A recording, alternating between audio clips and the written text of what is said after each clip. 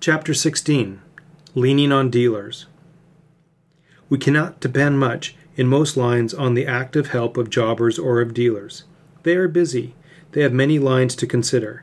The profit on advertised lines is not generally large, and an advertised article is apt to be sold at cut prices. The average dealer does what you would do. He exerts himself on brands of his own, if at all, and not on another man's brand.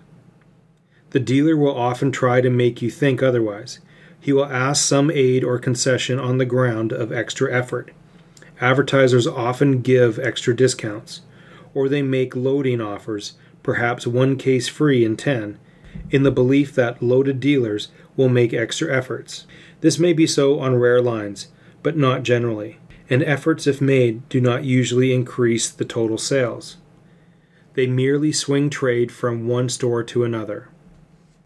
On most lines, making a sale without making a convert does not count for much.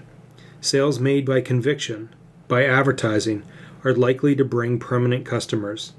People who buy through casual recommendations do not often stick. Next time, someone else gives other advice. Revenue which belongs to the advertiser is often given away without adequate return.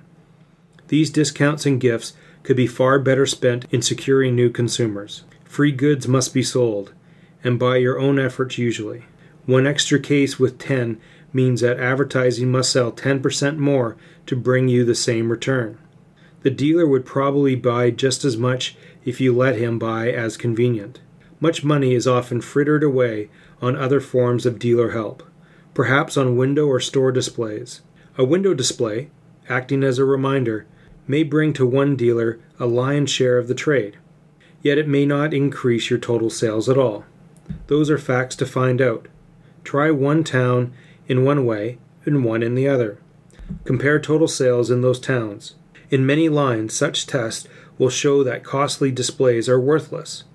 A growing number of experienced advertisers spend no money on displays. This is all in line of general publicity, so popular long ago. Casting bread upon the waters and hoping for its return.